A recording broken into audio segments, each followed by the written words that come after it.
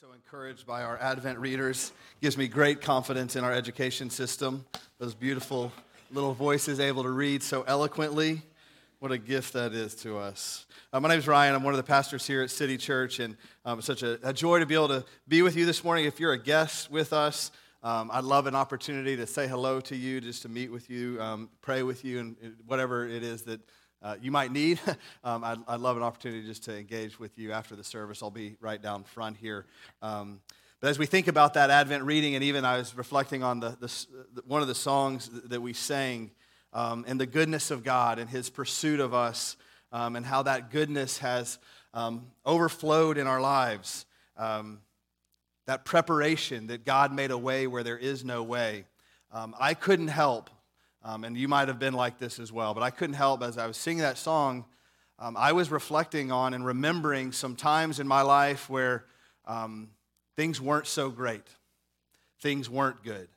And we sing of the goodness of God, and yet I was just in my own heart thinking to myself, God is good, but there's times where I didn't feel that. I didn't see that in my experiences. The circumstances definitely did not look good. When my parents were separated and ultimately divorced, that wasn't good. It wasn't a good season for me. A little later in my life, in my late teens and really early 20s, that wasn't a good season for me. It wasn't a good season with the Lord and my walk with the Lord. And just a few years ago when my mom passed away, that wasn't good. It wasn't a good season. As I think about that, and yet I can sing sincerely, His goodness and mercy has been pursuing me and overflows in my life. And what I'm saying, I'm not saying to God or to anyone here, just so you know, that everything is always good. No, what I'm saying is that God has sustained me and has been with me even in those hard seasons. And that's because of what we just celebrated, what we just heard read over us, is that Jesus came and prepared a way for us to have a relationship with God, a way where there is no way. And I share that with you just because I'm just mindful of the reality that as I look out on the room, I don't know all of your circumstances, but more than likely, just percentages, I've said this regularly in our church, the percentages would say that there are many of you, or at least some of you in this room, who are in a season or in a time in your life right now where you're like, things are not good. And what I hope that our singing and this message and all that we do here might in some way remind you that God is still good. And look back on some of those seasons in your life like I can, where I didn't see goodness, but I experienced the love of God. I experienced His tenderness, and ultimately I'm still here. And I still proclaim Christ. That's a miracle of God's faithfulness to us. He is good, and He will see you through. And so if that's you and you're walking in one of those seasons where it feels bleak and dark, I hope that you heard so well what the Napoli family read for us, those words of hope, that there is a way, and that Jesus came to prepare that way for us. We began last week in a study in the book of 1 John, and so if you have your Bibles with you, I'd like to encourage you to open those up to 1 John. Go to the very near back of your Bible, and you'll find John's letter to the church there.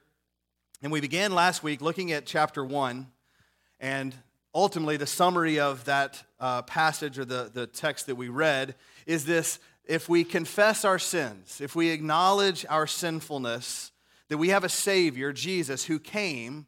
John's testimony was that Jesus came and that he saw Him and he heard Him and he touched His flesh, like he knew Jesus intimately, and that Savior that he knew came to forgive us of our sins. And that if we confess our sins to Him, He is able and willing, not just able, but willing and ready to cleanse us of all our unrighteousness.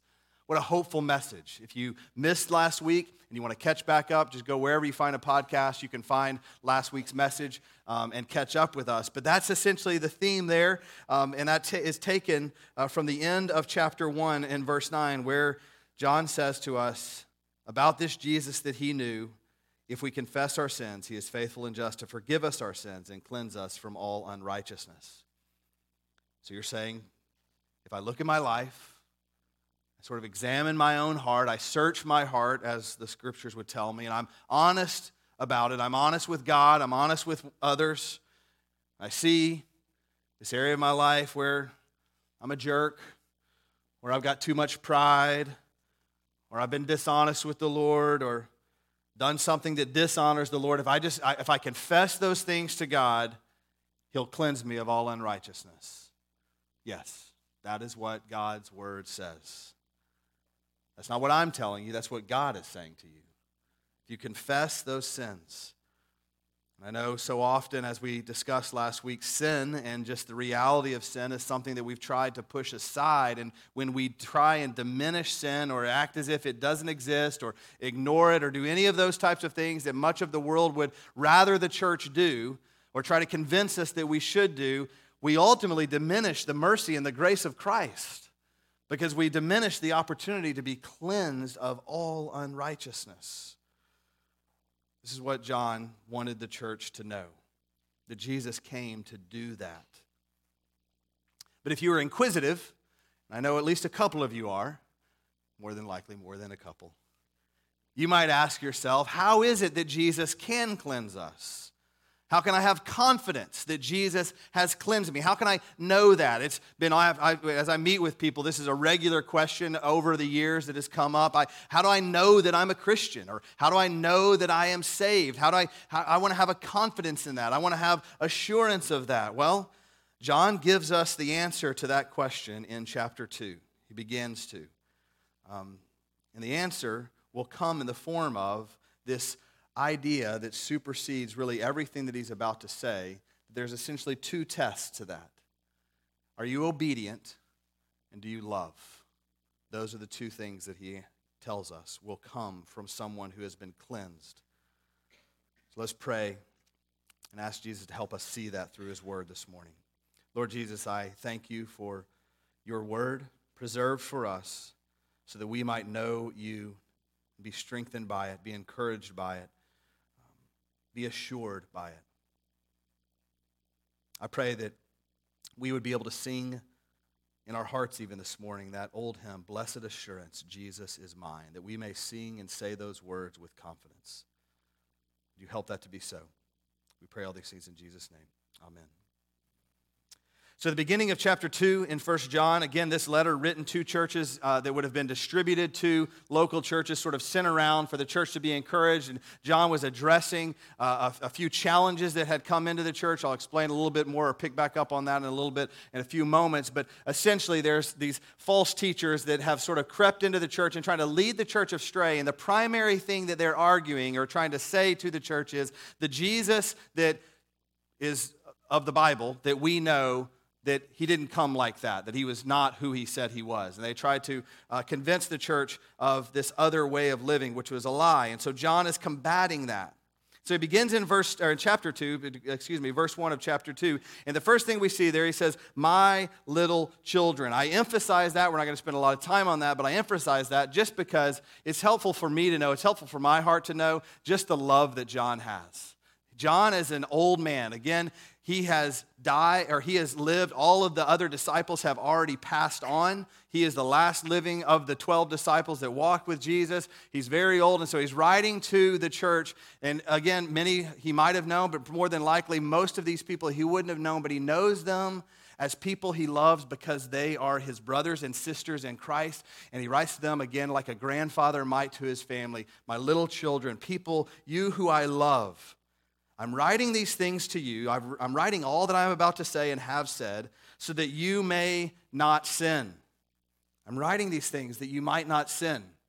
Again, he's just addressed sin, and he's given us clarity on how is it that we can be cleansed of our sin. And so he recognizes that sin is a real issue. Again, the false teachers that had crept into the church, they had tried to essentially lead the church astray in one of two ways. One, saying that your sins don't matter. It doesn't matter how you live. Your flesh is always going to be evil, and it cannot be holy. Their teaching sort of was this idea that you cannot be cleansed of that. And so you might as well just do whatever you want to do and just wait for Jesus to come back, and then he'll fix everything then. Eat, drink, and be merry, for tomorrow we die. That's the idea that this group was teaching. And so he's saying, no, I'm writing these things to you so that you might not sin. Of course, then John quickly recognizes the reality. but we will sin. As any pastor knows, I wish that sin wasn't an issue that I had to deal with personally, and I wish it wasn't an issue that you had to deal with and that we had to deal with one another in our own hearts. But the reality is that we do. And so he says, but, at the end of verse 1, but if anyone does sin, there's hope. We have an advocate with the Father, Jesus Christ the righteous. We have an advocate with the Father. One of my sons, and I won't tell you which one because I don't want to throw him under the bus too bad, but he got a speeding ticket. And it wasn't super recent, but it's at least within memory. And so we went before the court, our great judge here in Melissa, and went down there. And as a good father, I went with him, and I stood beside him as an advocate, just to let the judge know that, yeah, he's a little bit of a knucklehead, but I was too, and it'll be all right. And I'll make sure that he does everything that you ask him to do so that we can make sure we don't have to pay more money on insurance. That's all I'm really here for. I come as an advocate to protect my pocketbook. That's what I'm really interested here, okay? But I'm there, in a sense, as an advocate for my son, all right? But in reality, I'm not a great advocate for my son before a judge because I regret to inform you, I've had to stand before a judge myself for that same offense, for speeding. Long ago, all right? Long ago. But that is something I've dealt with in my past. And so I'm not really as much of an advocate as Jesus is here, but that was sort of what I was after. How much greater of an advocate do we have in Jesus Christ, who never would stand before the judge, before God the Father, and rightly be condemned because he had no sin. There was no sin to be judged. And so John tells us, I wish that you wouldn't sin. But here is some good news.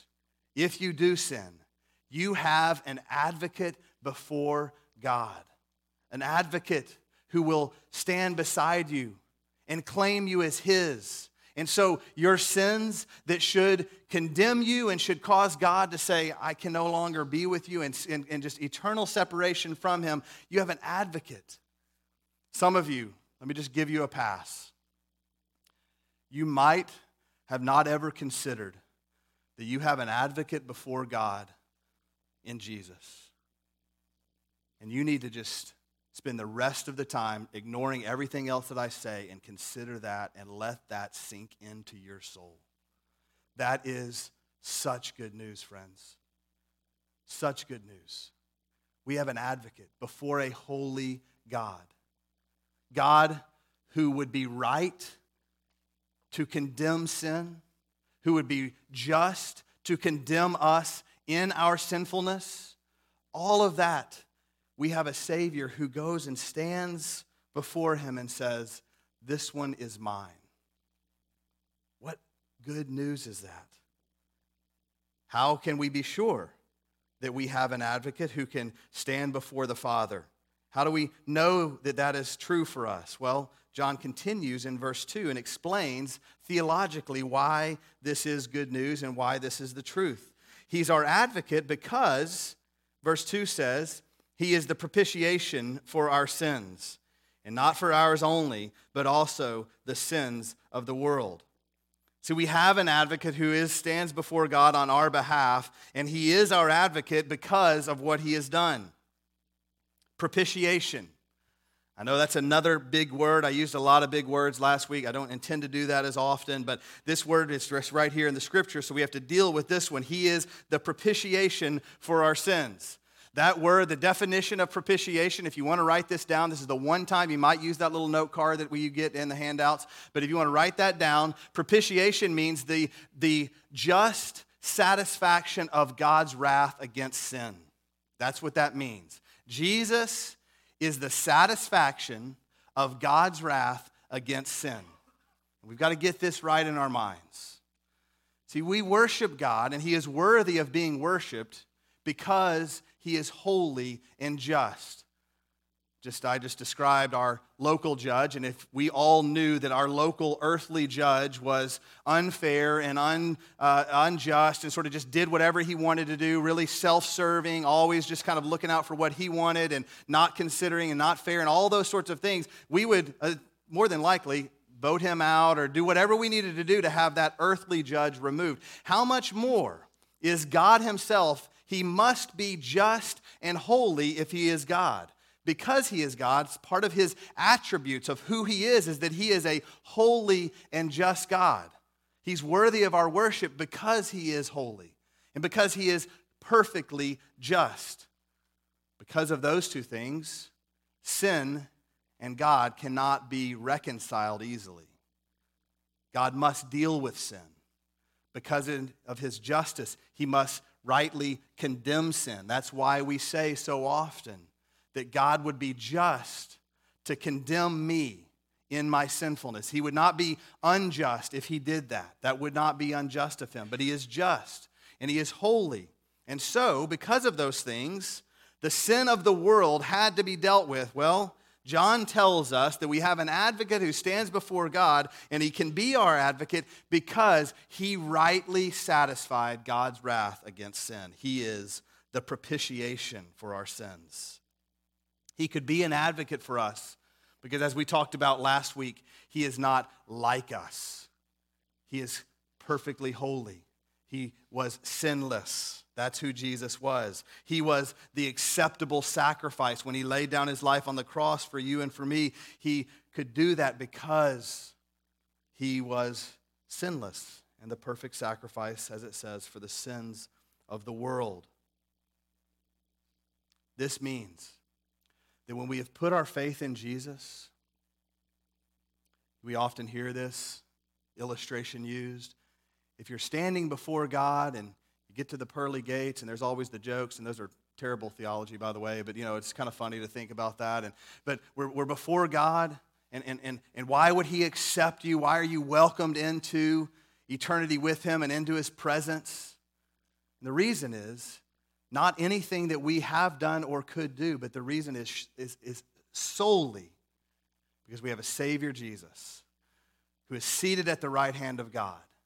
And he says to the Father, he's mine, she's mine. He is our advocate, and he has paid once and for all the penalty for sins. We have in our justice system the idea of double jeopardy, or that there is no double jeopardy. And if you haven't taken civics class recently, it's totally okay. Basically what that means is you can't be tried twice for the same crime. So if you've been acquitted or convicted on one crime, you can't go and be retried again for that. That idea of our human justice system is rooted in the justice of God, that God has once and for all punished sin for all time, as it says, yes, even for the sins of the world when he punished Jesus. He is the propitiation for our sins and the sins of the world. All sin for all time was dealt with. God's wrath was poured upon Jesus Christ for us so that he would be our advocate.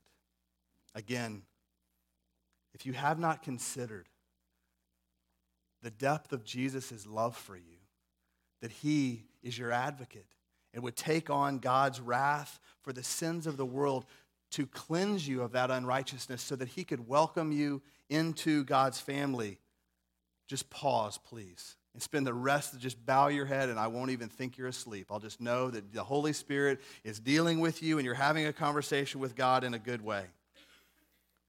What a beautiful thing to know that we have an advocate. Well, John continues, again, this idea of trying to understand how is it that we know that we are saved. And so we see that we have this advocate for us who is the propitiation for our sins. He says in verse 3, well, let me tell you how you know that you have come to know him. And by this, we know that we have come to know him. How? If we keep his commandments. We have an advocate in Jesus, and we know that we have that advocate. We know that we have been secured by Jesus. We know, if we know, then we will obey. In my youth, there was this great band, DC Talk. Some of you remember them, Christian hip hop. We make fun of them big time today, but they were greatness. I can't tell you how many tapes those were things anyway. But they began one of their songs in this way. A quote from an author, Brennan Manning, from his book, Ragamuffin Gospel. And it says this: the greatest single cause of atheism in the world today is Christians who acknowledge Jesus with their lips, then walk out the door and deny him by their lifestyle. That is what an unbelieving world simply finds unbelievable. And they go on to talk about their walk with Jesus. If we know this Jesus, we will obey. Again, there were people in these churches that John was writing to who were claiming to know Jesus, but they intentionally were saying that their lives did not need to reflect Jesus at all, and they were trying to convince others that it didn't matter how they lived. It didn't matter what you did. Just if you just know Jesus and you know that he has laid down his life for you, that's it. Well, there is an obedience that if we truly understand that we have this advocate, if we know Jesus, if we know the real Jesus like John knew Jesus, then obedience would follow. See, one of the ways that we are assured that we have been cleansed of our sins and our unrighteousness and made righteous is that we realize we have been justified or declared righteous by God, and we do that, we know that as we obey his commandments. Unfortunately, obedience has gotten a little bit of a bad rap. It's often wrapped up in this idea of, well, obedience is legalism.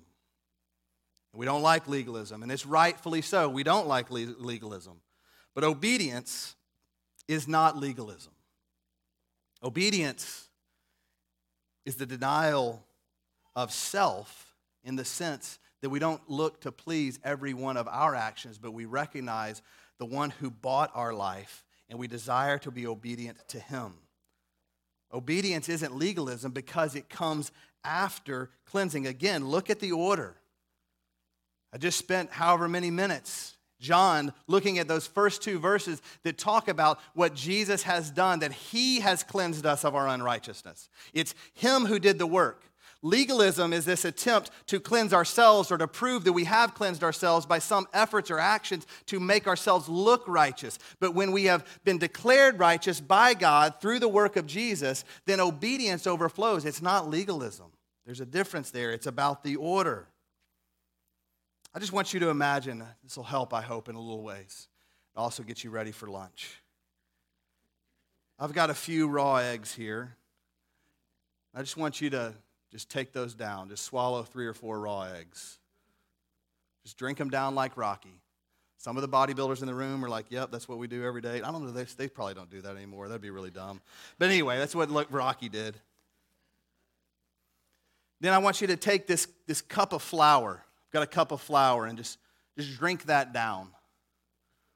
Your mouth is very cakey right now. Now here's a little bit of goodness. I got 2 cups of sugar for you.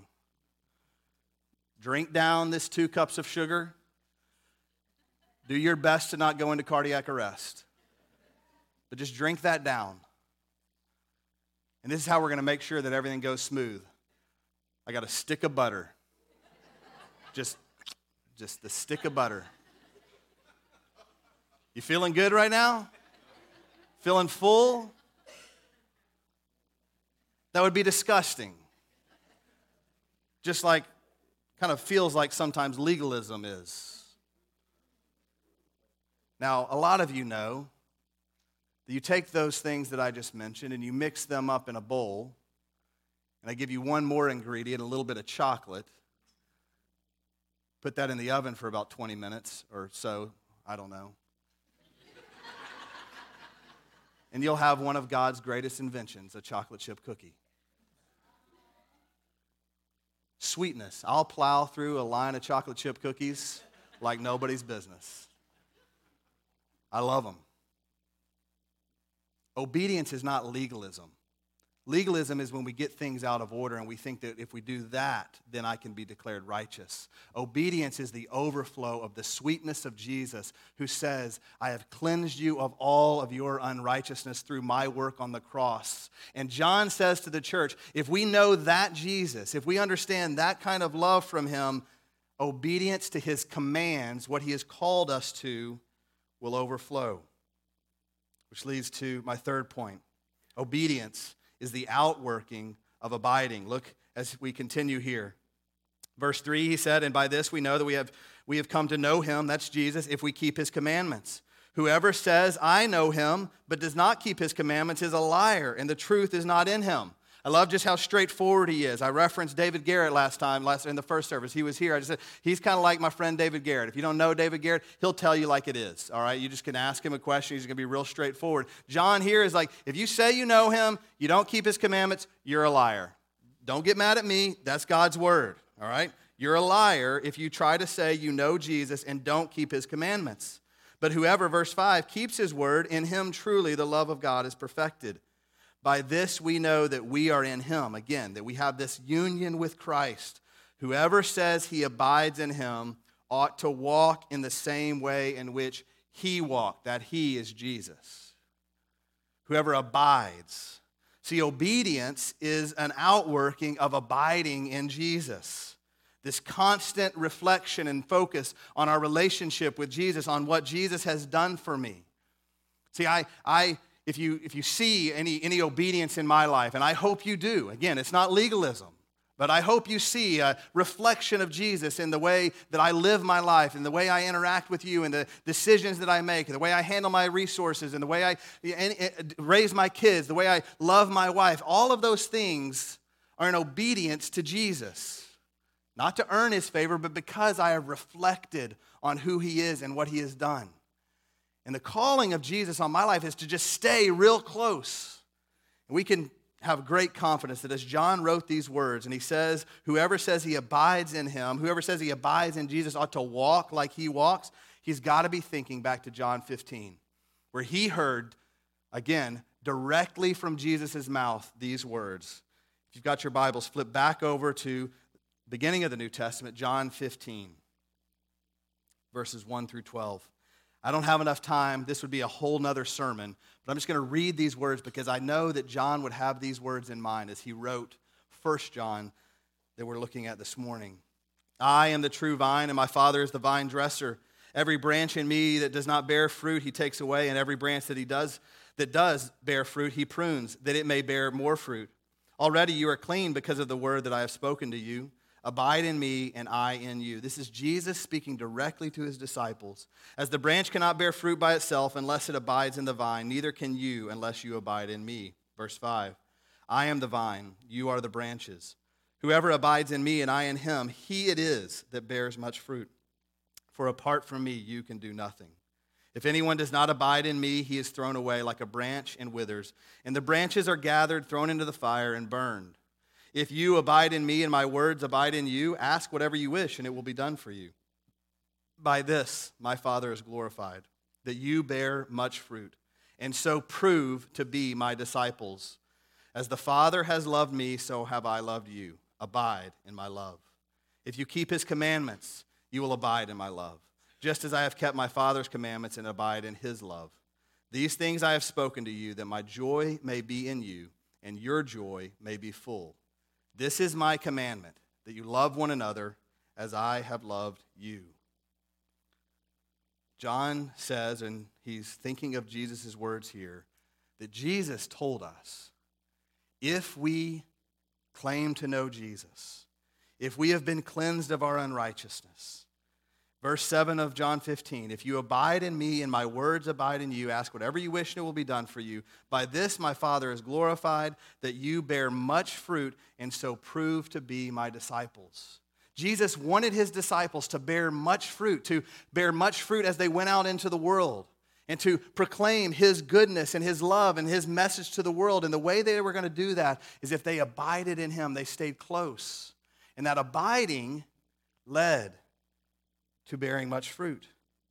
And here, back in 1 John, he says that whoever abides in Jesus will walk in the way that he walked, will look like Jesus. Obedience will come. Obedience to the ways and the commands of Jesus will overflow out of a heart that is abiding in him. The distractions that the false teachers were taking to this church and laying at this church were leading them away from their focus on Jesus and abiding in him and staying close to Jesus. It's a different problem that we sometimes have, I think, in our church and really in our culture and context is we're so distracted by all of the other things that we fail to abide, to stay close to Jesus. This is, by the way, why we've been encouraging you and exhorting you to get that little book that we've got out there in the cafe. By the way, we're not making money off selling books. We're just trying to help you create a discipline of spending time with Jesus so that you might abide in him. And in this Advent season, we found that sometimes people actually will pause a little bit more regularly to spend that time in the mornings or in the evenings considering the ways of Jesus and looking to his word. Abiding in Jesus, spending time with him. That will lead to obedience. So, if you've asked yourself, or you found yourself perhaps, dealing with some distractions and feeling pulled away from obedience and walking with Jesus, if you felt like, I'm not sure my life is really reflecting Jesus very well, let me just encourage you. The first step is get with Jesus. You're here, praise God. That is a great step. Spend time this afternoon, this evening. Spend time tomorrow morning. Spend time with Jesus. Abide in him. Remember that he is the propitiation for your sins. Remember that he gave his life for you. Consider those things. And not just flippantly, but spend some time meditating on those words and those truths. Abide and watch, I believe. I can just testify to you in my own life. Where there's been a lack of obedience and where there seems to be distance in my heart from Jesus and his ways, it's not because Jesus changed or ever moved. It's because I'm not abiding in him. I'm not abiding in his love. I'm not spending time with him. I'm not focused on him. I'm not remembering what he has done for me. Remember. That is John's word to us. If you want to be sure, you want to know if you are with Jesus, if you are walking with him, then abide in his word and keep his commandments.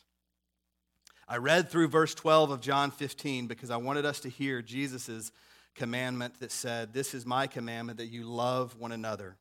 If the first test for us of whether we are in Christ and we are walking with Jesus and that we can have confidence that we have been cleansed of our unrighteousness is obedience to his word, then the second test is that we love. Do we love like Jesus does? Do we love one another? Look at verse 7 in 1 John chapter 2. Beloved, I am writing to you no new commandment, but an old commandment that you had from the beginning. The old commandment is the word that you have heard. At the same time, it is a new commandment that I am writing to you, which is true in him and in you, because the darkness is passing away, and the true light is already shining. Whoever says he is in the light and hates his brother is still in darkness. Here again, John just really straightforward.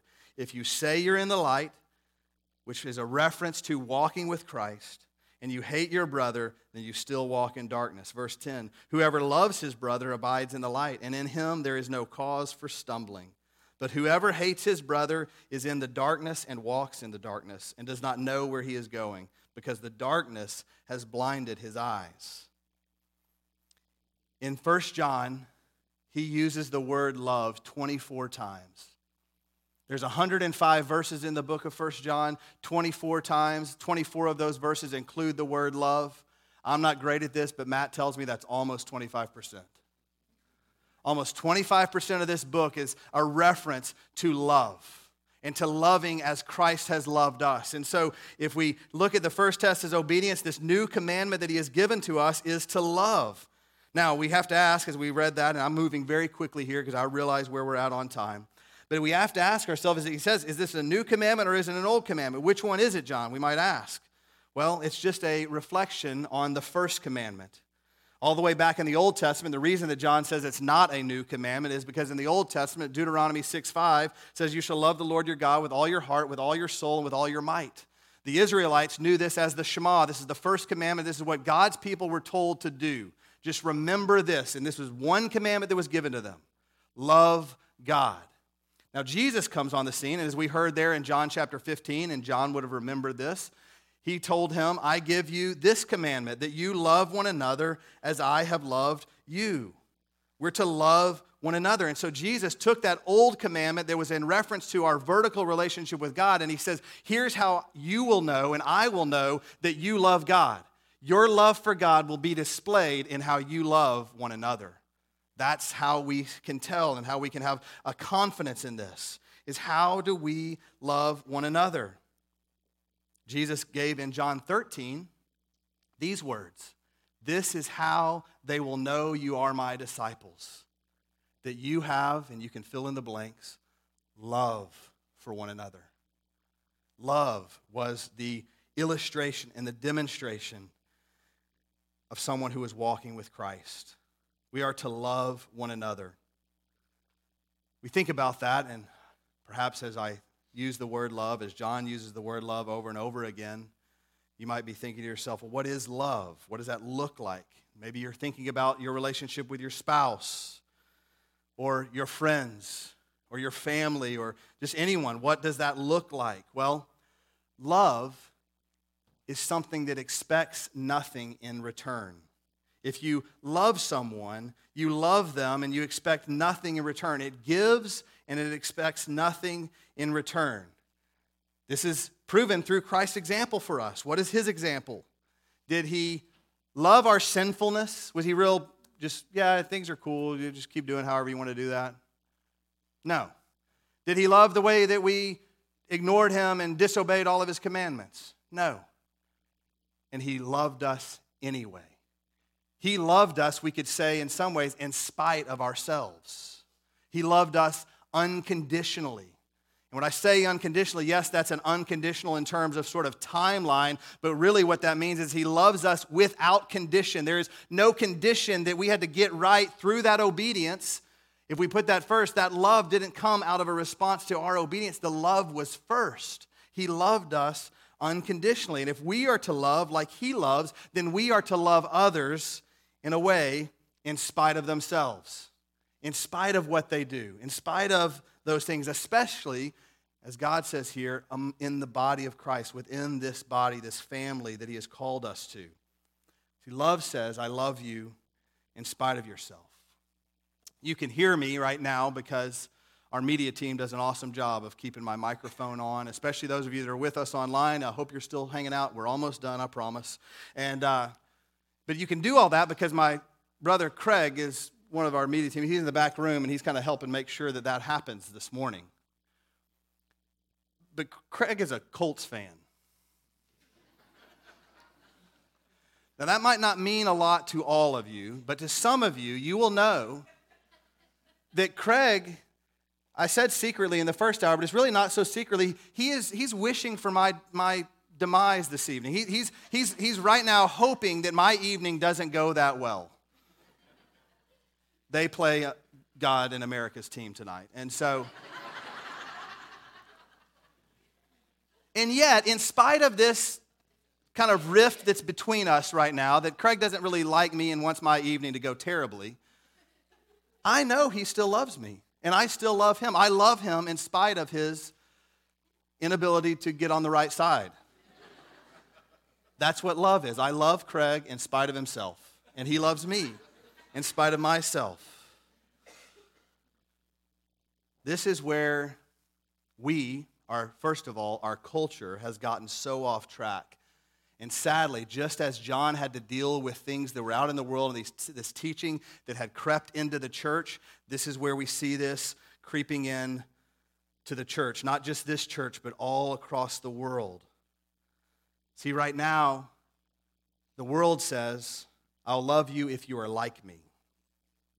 I'll love you if you see the world the way I see the world and that you should as well. I'll love you if you believe what I believe. That's what the world teaches. I'll only love you if you agree with everything, if we're completely on the same page and we're completely unified in all things. If not, I'll hate you and I'll call you evil. That's what'll happen. I don't know if anybody else has noticed that. If you haven't, I just want to go wherever you have been. Because it's all I see. Hatred, condemning, people not living and loving as Christ would call. For those of us who are in Christ, we have been given a different way. See, Jesus, I want you to think about Jesus' love for you. Jesus loved you before it was possible for you to look like him. It was impossible in your sinfulness before he came and laid down his life for you to reflect his image, to be filled with his spirit and look like him. and he loved you anyway. Jesus loved you when the only lens that you could see the world through was a lens of selfishness, and all you cared about was yourself. And he loved you then. Jesus loved you when you, like Peter, denied him, rejected him and his message. And he loved you anyway. And so if we're going to love like Jesus, we must recognize that our love for one another is a love and an understanding that we are united by one thing, and that is the graciousness of God. His mercy towards us in our sinfulness to love us unconditionally. You ask yourself, well, but what about the evil and people who are doing all these terrible things? I can assure you that when Jesus laid down his life on the cross, he came face to face with every amount of evil that you think you see right now.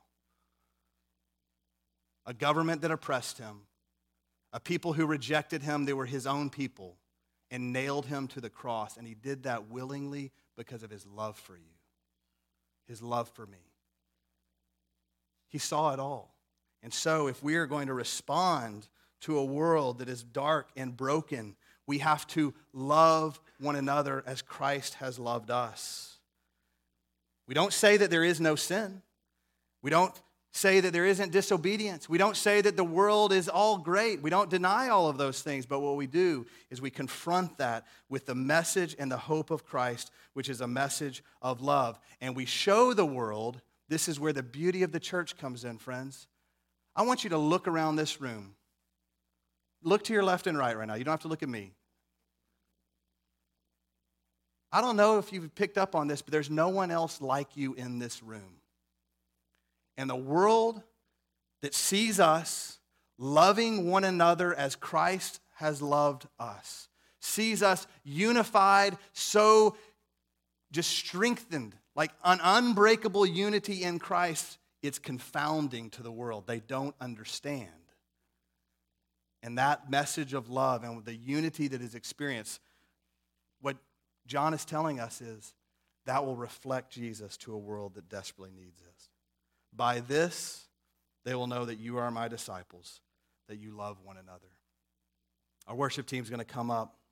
They're going to lead us in a song that, if you've been around our church for a little while, has become a prayer for me, is a prayer for us. And I just want to invite all of us to spend these last moments together in prayer through this song. And as they lead us, just consider this. As you hear these words or sing these words with them, consider this for a moment.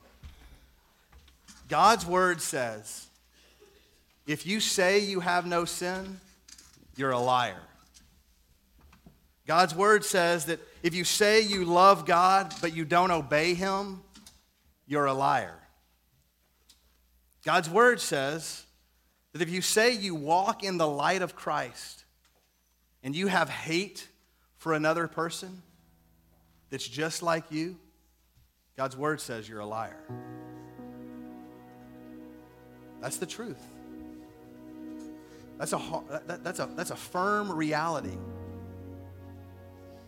But it also says that if you confess your sin, you will be cleansed. You will be declared righteous. It also says that if you say you love God and you obey his commands, that you are in Christ. You have union with Christ. That when God looks at you, he doesn't look at you in your sinfulness, but he sees you in the same way that he sees his holy Son. Just imagine that. That's what it says. It says if you say you walk in the light and you love one another, the promise there is you will not stumble. I think so often, again, when we think of obedience and love, we're tempted to believe a lie that says, well, I'm never going to get it right, so why even try? Or we say, if I love, I'm going to get hurt. I just want to invite you this morning as we sing these words, depending on Jesus, abiding in Jesus. Obedience, striving to walk with Christ will always lead to goodness in your life. You seeing him.